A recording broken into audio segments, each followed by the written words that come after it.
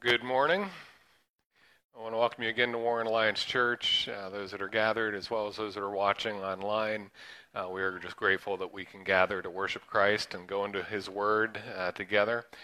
And those of you that have been following the announcements and stuff really since the first of the year, we've been encouraging individuals in the congregation to actually sign up for the Mission 119 project. If you've never read through God's Word, like from beginning to end, this is a great tool, great resource for you. Or if you just want, maybe you've done that before and it's a good spiritual discipline and you're just looking for some additional guidance and direction, you can still sign up for that. We are in week 6. I did share a physical copy of the Index of Scriptures, or we just finished week 6. There are some folks that have the last few weeks jumped in late and have been catching up, and it's not impossible to do because there's only 5 readings a week, not a full 7. So if you double up and go through the weekends, you can be caught up in a few weeks. So I encourage you to check that out. We've been intentionally these first few months trying to pull scriptures from our readings for the week. And so we are transitioning. Those of you that are actually in the program at week 6, you know we transitioned out of Genesis and are into the Gospel of Luke. And as I was planning out the series or messages between now and Easter, we have 6 weeks before Palm Sunday. So we're going to take 6 weeks in Luke. And as I thought about trying to cover the Gospel of Luke in 6 weeks, I thought that's impossible. But what I'm going to do is just pull some highlights. So if just know you're not going to get the full picture. And we're not going to be able to dive into every aspect, obviously, in 6 weeks in the Gospel of Luke. But that is where we're going to be for the next 5 or 6 weeks. And then we have Palm Sunday and Easter Sunday that we'll be celebrating together. But today we're going to be looking at Luke 4, verses 1 through 14. And this specifically is the temptation of Jesus. And you may say, well, why is the title of Hiding God's Word in Our Heart? When you really look at this account and how Jesus responds to the temptation that he faces, it's very clear that Jesus understood the instruction from Psalm 119 of the importance of hiding God's Word in his heart because of how quickly and how easily he was able to respond to each temptation with Scripture. You know, as we look at this today, before we even read the passage, as we read, I want you to look for 2 key themes. Through this passage, we see very clearly the central role of the Word of God in how Jesus faced this temptation. But you also see, and this doesn't maybe stand out as quickly, but if you look at the beginning and the end of this section, kind of as bookends, you see the role of the Holy Spirit in leading Jesus. Remember, if you go back to Luke 3, you know Jesus has been baptized, and at Jesus' baptism, the Holy Spirit fell on him as a dove. And now we see this scene where the Holy Spirit leads Jesus, and he's going out into this place of temptation and trial for 40 days. You see not only a central role of God's Word and how Jesus responds to temptation, but you see a central place of the work of the Holy Spirit in Jesus' life. And this story of Jesus' temptation is right between his baptism, where he is filled, where the Spirit comes and falls upon him, and his beginning of his public ministry. But let's go ahead and look at Luke 4, 1 through 14, and just look for some of those themes. And Jesus, full of the Holy Spirit, returned from the Jordan and was led by the Spirit in the wilderness for 40 days, being tempted by the devil. And he ate nothing during those days, and when they were ended, he was hungry. The devil said to him, "If you are the Son of God, command these stones to become bread." And Jesus answered him, "It is written, man shall not live by bread alone." And the devil took him up and showed him all the kingdoms of the world in a moment in time, and said to him, "To you I will give all of this authority and their glory, for it has been delivered to me, and I will give it to whom I will. If you then will worship me, it will all be yours." And Jesus answered him, "It is written, you shall worship the Lord your God, and him only shall you serve." And he took him to Jerusalem and set him on the pinnacle of the temple and said to him, "If you are the Son of God, throw yourself down from here. For it is written, He will command His angels concerning you to guard you. And on their hands they will bear you up, lest you strike your foot against a stone." And Jesus answered him, "It is said, you shall not put the Lord your God to the test." And when the devil had ended every temptation, he departed from him until an opportune time. And Jesus returned in the power of the Spirit to Galilee. And a report about him went out through all of the surrounding country. Now, most of the commentators you read about this, they'll say that these three temptations that are recorded in Matthew 4 as well as in Luke 4 are not the full story of what Jesus was experiencing during these 40 days, but they were kind of the climax of these 40 days of trial and testing. And when we look at this, there are two general observations I want to make before we look at each of the temptations and how Jesus responded. But the two general observations that I think are really important for us is, as I already mentioned, the idea of the importance of the Holy Spirit, the role of the Holy Spirit in guiding Jesus and empowering Jesus through this time. Again, Jesus was baptized in the previous chapter, and not only did he follow in baptism, was baptized by John the Baptist, and you had the Father speak and say, "This is my Son in whom I'm well pleased," but you have the picture of the Holy Spirit falling on him like a dove. And now the Spirit has led Jesus. In verse 1, it says Jesus, full of the Holy Spirit, was led by the Spirit into the wilderness. And then verse 14, the transition to his public ministry, it says, Jesus then returned in the power of the Spirit to Galilee.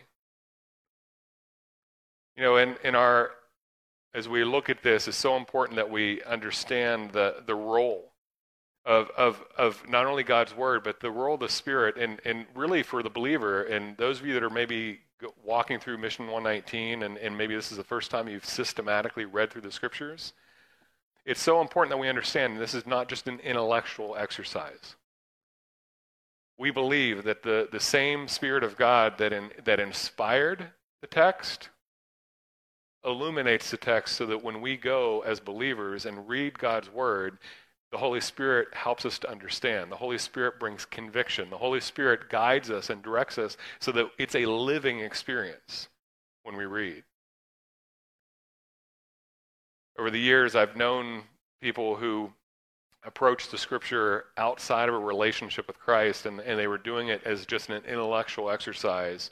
And sometimes even people who were professing to be believers, and they had made the decision to follow Christ, and yet they still approach spiritual discipline of reading God's Word as just something to check off a list.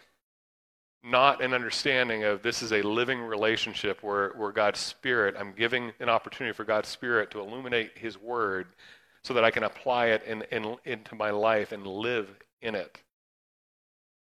Jesus, we see in this chapter, one of the most important observations is the work. Did the lights just change? Okay, just didn't know if it was me. We need to understand, and I just totally lost my train of thought. That's okay. We need to understand the work of the Spirit as we open up God's Word each day. And one of the most powerful things you can do when you open up God's Word each day, if you're building this discipline and habit, is to ask God to speak to you. Ask God's Spirit to illuminate, to open up and help you understand His Word. And one of the things I've learned from a pastor friend of mine, Paul Cope, pastored for many years in our district, he always said that he would go to God's Word every day and he would read. He didn't have a set pattern, but he would read until he knew that God gave him something specific. That's really good advice. Because it's in that moment, if we go to God's Word and say, God, I want you to speak to me today, we're giving an invitation for the Holy Spirit to speak to us from His Word, to give us something specific to guide us for that day. And we can see that Jesus understood the Scripture. And of course, the Scripture that Jesus would have been the Torah, primarily, as well as the wisdom literature, the Psalms and Ecclesiastes and the prophets, the major and minor prophets. But of utmost importance would have been those first 5 books of the Torah. And we see in Jesus' response to each of these temptations that he understood the scriptures. He knew the scriptures. He had memorized the scriptures. Jesus' response to each temptation is it is written. It's been said. Jesus responds in every situation with each of these temptations. He responds with Scripture, and it gives us a very clear picture that Jesus was living out the principle that's taught in Psalm 119, 10 through 11. It says, "With my whole heart I seek you. Let me not wander from your commandments. I have stored up your word in my heart that I might not sin against you." There's something about having God's word in our hearts and our minds that when we then face the temptation, we're prepared. We not only have God's Spirit working in us, but we're giving God's Spirit something to work with by memorizing Scripture, by hiding God's word in our heart. You know, when we look at this account, we not only see the importance of God's word and how Jesus responds at each of these temptations, and we see the work of the Holy Spirit in Jesus' life. And can I just say, if Jesus depended upon the Holy Spirit, how much more does that say that we need to depend upon the Holy Spirit? I mean, Jesus, again, remember, Jesus not only did something for us in the sense of a specific work, a spiritual work in his death and in his resurrection to make a way for us to be in a relationship with our Creator, to be in a relationship with Jesus. Jesus also shows us how we are to live. Jesus is the way, the truth, and the life, but he also shows us the way in how he lives his life.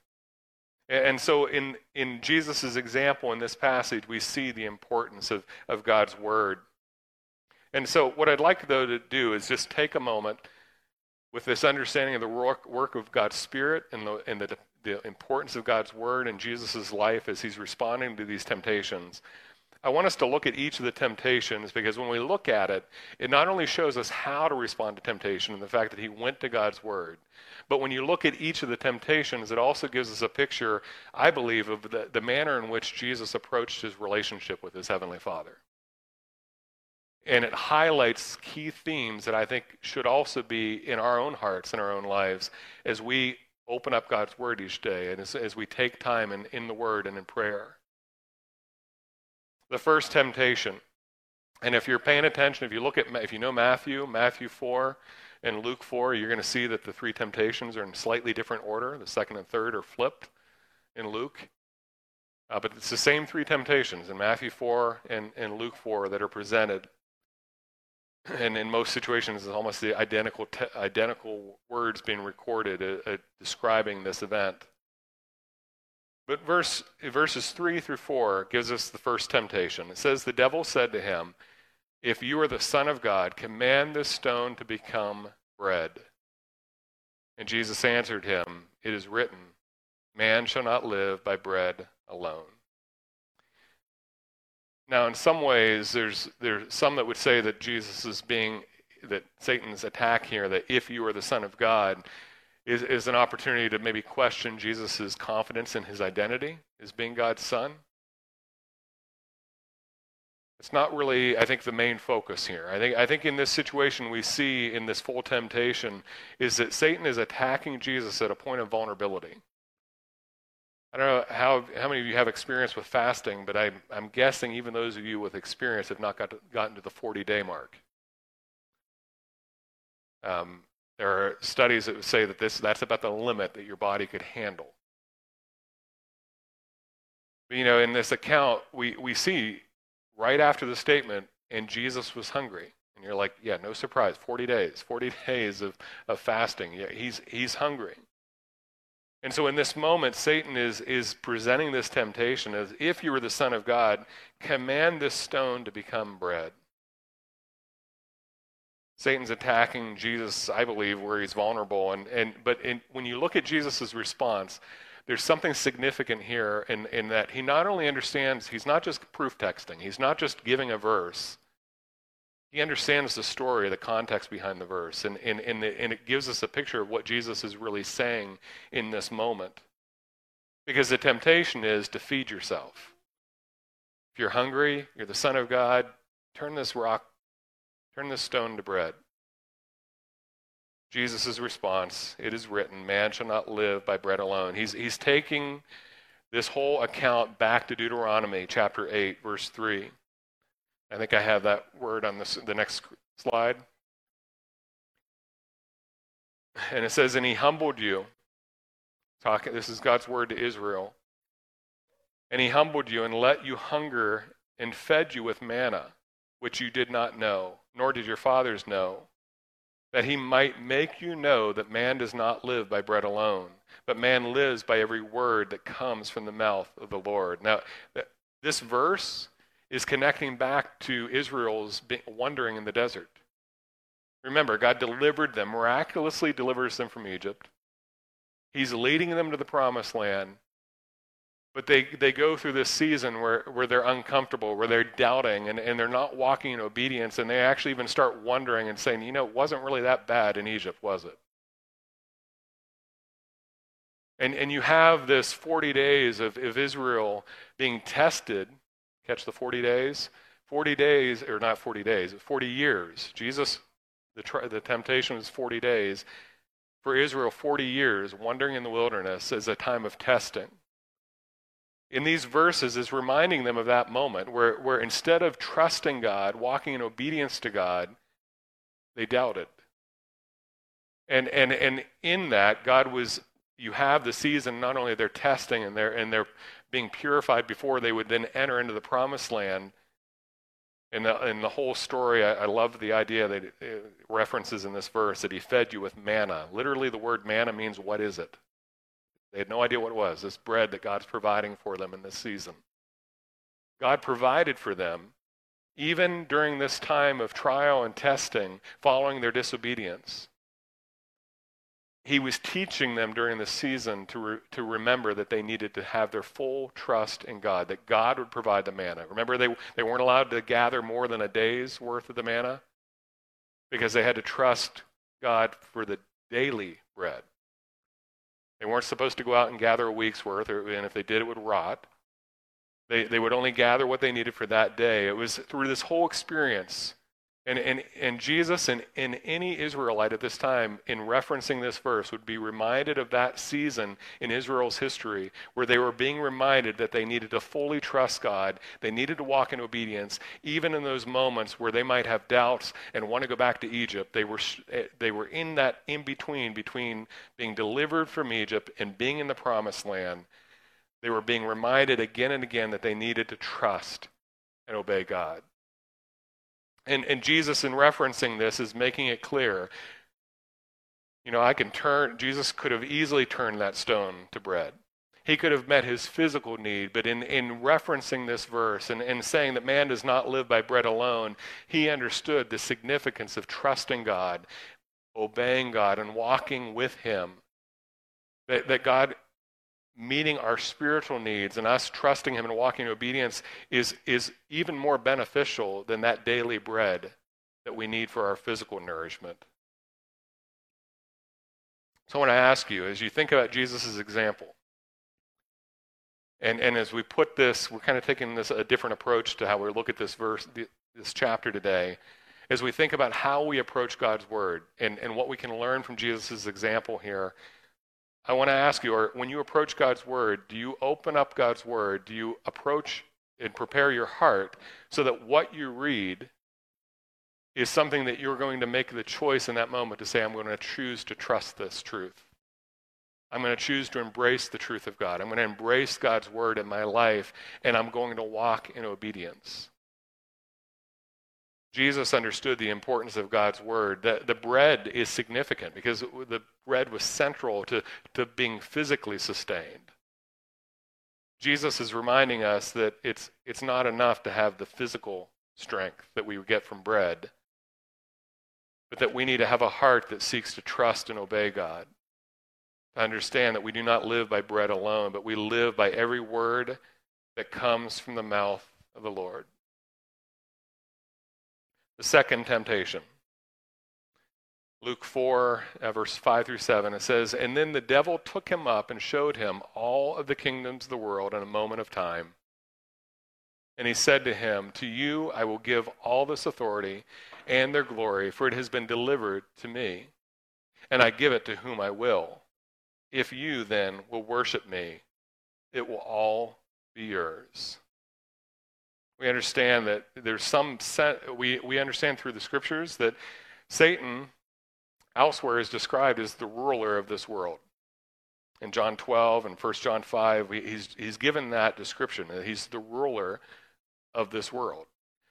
Satan does have some sense of authority, and yet, like Satan does, he'll often take something and twist it. We understand that if you look at the whole of Scripture, is that any authority that Satan has, that authority is limited. That God is the only one, God the Father is the only one with true authority, and that Jesus coming to do the work of the Father was to come to the place where he would bring an end to Satan's power and his authority and bring an end to his reign in this world.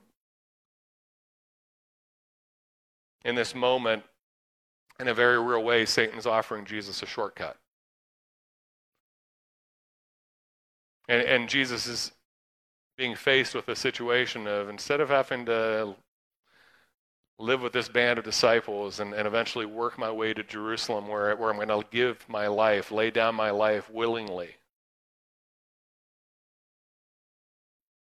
to die upon the cross and then to trust God and for the resurrection in 3 days.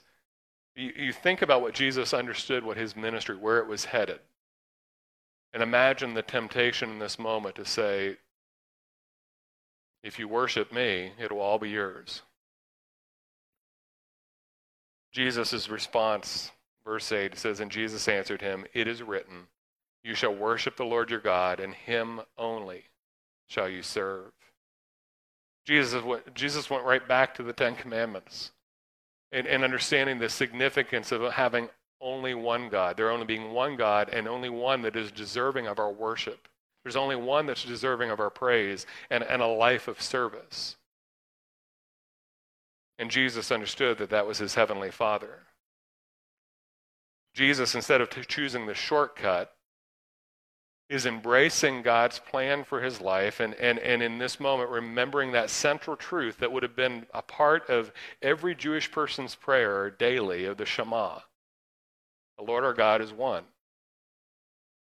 The call to understand that the Lord Jehovah was one and that we only worship one true God was something that was central to the life that Jesus and the disciples and all of the Jewish people of that day would have understood the centrality of that message. And in that moment, Jesus responds in this moment of temptation and saying, "It is written, you shall worship the Lord your God, and him only you shall serve." Only the Father is deserving of our worship. But there's a second phrase to Jesus' response. He says, "You shall worship the Lord your God, and him only shall you serve." And I thought it was interesting. One of the commentaries that I read, he talked about the significance when you read the whole story of Jesus' life and think about what this temptation was being offered here of, in today's world, when you look at most leaders today, if they can get a shortcut to get on top, they're going to take it. They're going to do everything they can to get ahead. And yet Jesus was a servant leader. Jesus came to serve. Luke 22, verses 24 through 27 says that there was a dispute that arose among the disciples as to which one would be regarded as the greatest. And Jesus said to his disciples who are arguing about who's going to be first, who's going to be the greatest among the disciples. Jesus says in verse 25 of Luke 22, "The kings of the Gentiles exercise lordship over them, and those in authority over them are called benefactors. But not so with you. Rather, let the greatest among you become as the youngest, and the leader as one who serves. For who is greater, one who reclines at the table or one who serves? Is it not the one who reclines at the table? But I am among you as the one who serves. Do you catch Jesus' words here? Jesus is at the meal table and he makes a statement. He says, I am among you as the one who serves. Jesus came in embracing the Father's will, came as a servant. The temptation would have been to skip all the sacrifice, skip all the pain, skip all of the passion and the cross. Jesus embraced the cross. He embraced the call to be a servant to all mankind, to all of humanity.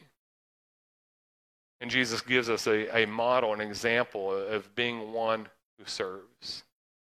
And so when we think about this temptation, as we think about how we approach God's Word, there's something about approaching God's Word in our time with God daily that we examine our hearts and our lives to say, is there any place in my life where I'm not serving God alone? Where I'm putting something else in the place that only God should be?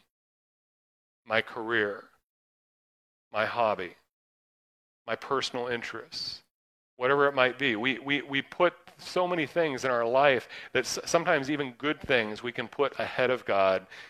And Jesus reminds us in this response, you shall worship the Lord your God, and him only shall you serve, is we need to have a single-hearted devotion to worshiping God. And honestly, this is one of those things that I think transforms the person who's a Bible reader that's just doing it out of an intellectual pursuit, and someone who's really honestly desiring to grow in a walk with God, is that we're going to God's Word, we're entering into that time and having our hearts and our minds open to speak with the Lord in prayer, inviting God's Spirit to work in us. It's all about a relationship in which we're seeking to worship God alone and not have any other gods ahead of him, so that there's a time of examination and reflection. And Jesus reminds us of the importance of that, but he also reminds us of the importance of laying down our lives so that we might embrace the role of servant. Jesus not only came and demonstrated what it means to live a life as a servant, he called us to be servants. And our time in God's Word is to help prepare us to be servants who serve others. And in serving others, we're serving Christ. We serve others, and in doing that, we are representing our heart's service to God. God invites us to embrace him, to make him our sole focus in our devotion and our worship. But he also invites us to serve, and Christ gives us the incredible example, flips the temptation that he's being faced of just taking the shortcut, getting ahead. What most leaders today would try to do. If there's a shortcut, they're going to take it to get ahead. Jesus had a single focused devotion on worshiping the Lord, his Father, and embracing the plan that God had for him, embracing the role of a servant. The third temptation, verse 9, it says, and he took him to Jerusalem and set him on the pinnacle of the temple and said to him, if you are the Son of God, throw yourself down from here.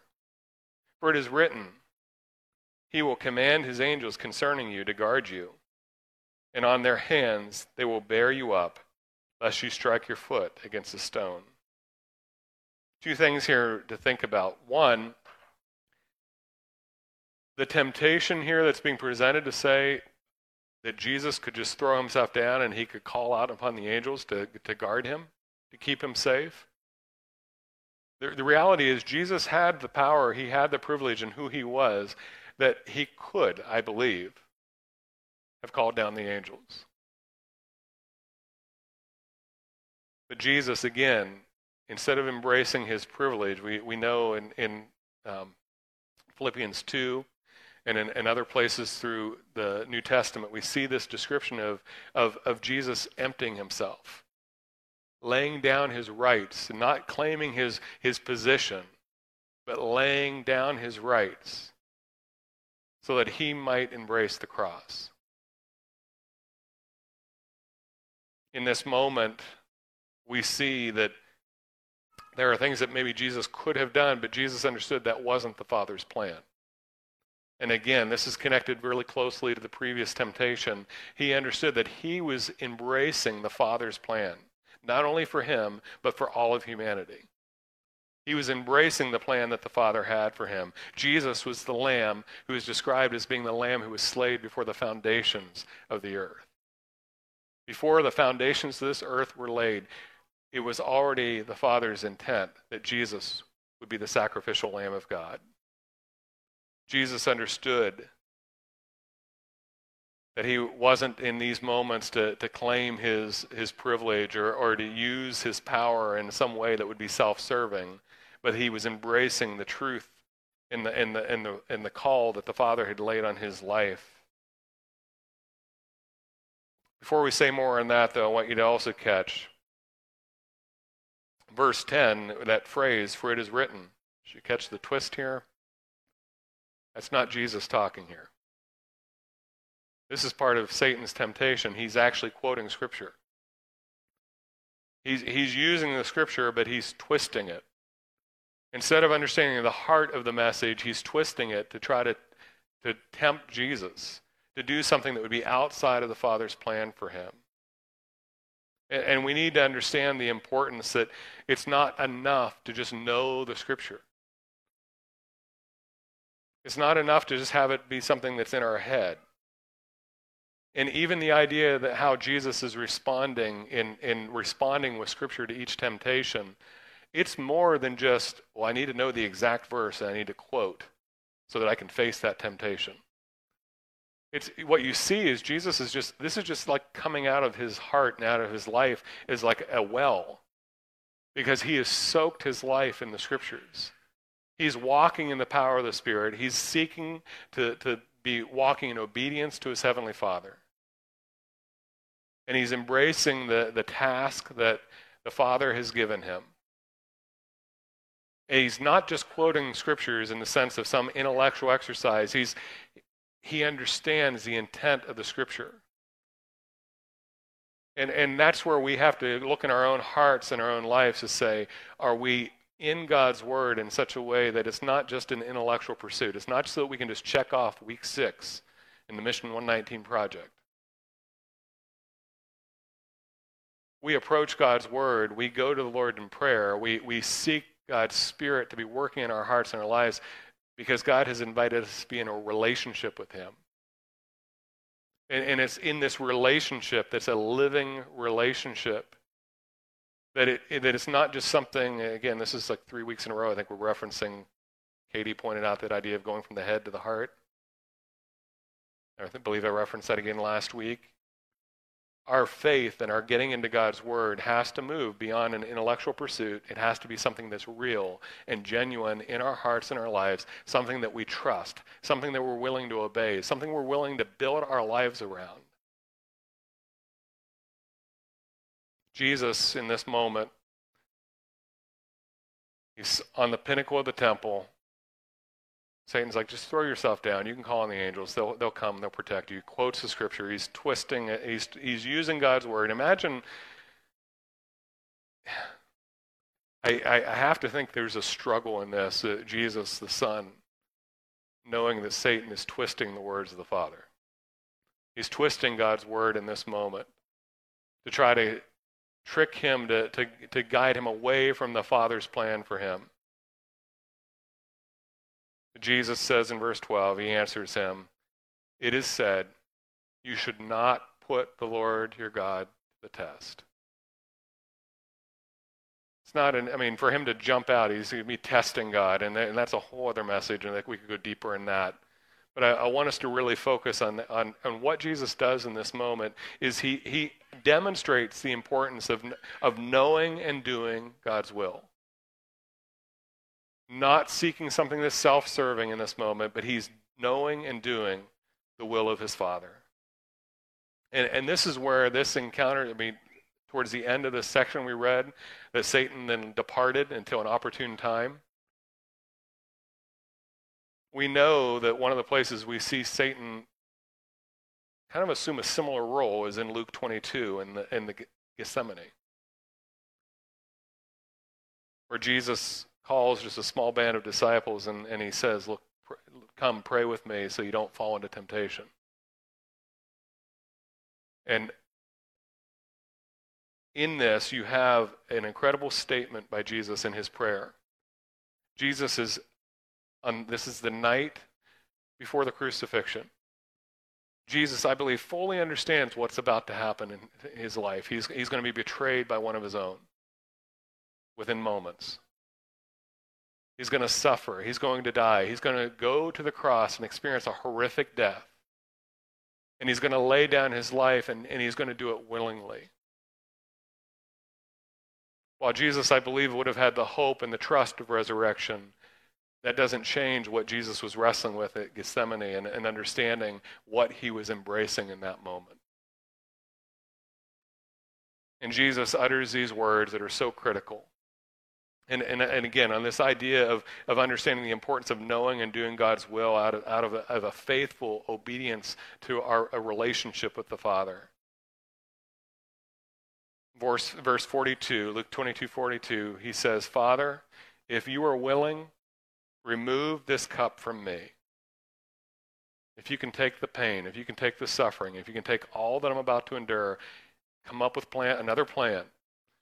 If you're willing, take it from me. Remember what he says, nevertheless, not my will, but yours be done. Jesus understood what he's about to experience, and he said, Lord, I mean, you imagine the amount of intensity. The description is like he was sweating so much it was like drops of blood. Imagine what he's about to experience, and what he's even experiencing in that moment. We've all experienced sleepless nights before a difficult meeting or a difficult decision or some difficult season in our life. Imagine what Jesus was experiencing, and yet he said, Father, if you're willing, remove this cup of suffering, remove this cup from me. Nevertheless, not my will, but yours be done. Jesus demonstrates what it means to go to the Lord, to go to his word, to go to the Lord and invite his Spirit to be working in us in a living relationship where we trust the word of God, where we trust the Spirit of God working in our life. That we're not only trusting him or walking in obedience, but we're willing to lay down our lives, surrendering our lives, moving beyond an intellectual understanding of knowing the truth, but doing and embracing and doing his will in our life. Jesus went on to do all the work on the cross and in his resurrection that makes the way for us to have a relationship with God. Jesus died on the cross in our place, suffering and dying and paying the penalty for our sin so that we could have a relationship with our Creator.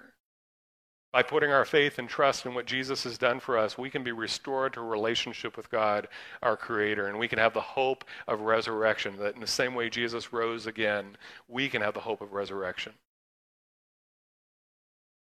Everything Jesus did in the cross and his resurrection is central to who we are and what we believe, and yet we need to make sure that we also don't forget Jesus' example. Jesus is the way, but he also shows us the way. In living the life, he shows us how we are to live. And in this moment, I believe Jesus is demonstrating again what he then will demonstrate at Gethsemane, that he wasn't going to take a shortcut.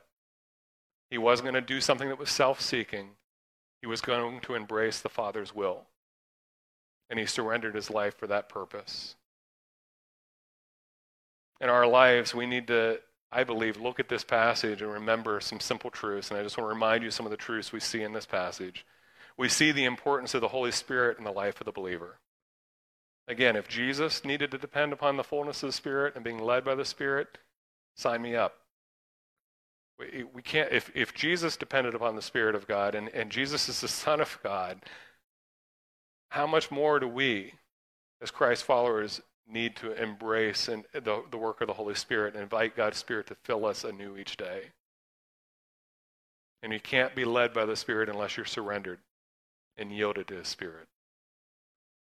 You see the importance of hiding God's word in our hearts. I mean, the temptation story just visually demonstrates Psalm 119, 10, and 11, what it means to hide God's word in our heart that we might not sin against God. We see the importance of trust and obedience. We see the importance of worshiping and serving God alone.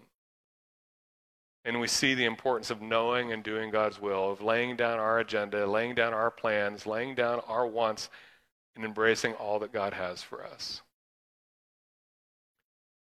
I know the worship team, I believe, is closing with Build My Life. Is that right? Okay. One of my favorite choruses. I think it just reminds us not only of the love of God for us, but it reminds us a lot of what we've just talked about this morning about building our life upon the Word of God. Not as an intellectual exercise. I say that to say our mind should be involved in the process. It's not, don't check your brain out. But it's not just our mind. It's our mind and our hearts, our whole being, building our lives upon His Word. I'm going to offer a word of prayer as the worship team comes. I just want to encourage you to really, whether you're doing the Mission 119 or you're doing some other reading of Scripture during the week, examine your own heart and your own life and according to what we've reflected upon today. And take the steps in your life to if there's an area in your life in any of these points that you feel like you're off track, remember, confess it. Confess it to the Lord. Repent. Turn away from what you've been doing and turning to what God is calling you to do. But let's embrace time, however you're doing it this week. Let's embrace time where we're sitting before God's Word, inviting His Spirit to speak to us so that we can embrace the Father's will for our life. Will you pray with me? Dear Heavenly Father, I just pray that even in this moment, Lord, as we reflect upon these words and as we sing the song in closing, Lord, I just pray that your Spirit would be free to move and work, not only in the sanctuary, but through those that are watching at home. Lord, I just pray that your Spirit would be speaking to hearts. Your Spirit would bring to mind the specific passages of your word to their minds and their hearts, Lord, that they would, in that moment, choose to trust you in your plan. Lord, may we build our lives upon you in your word. Amen.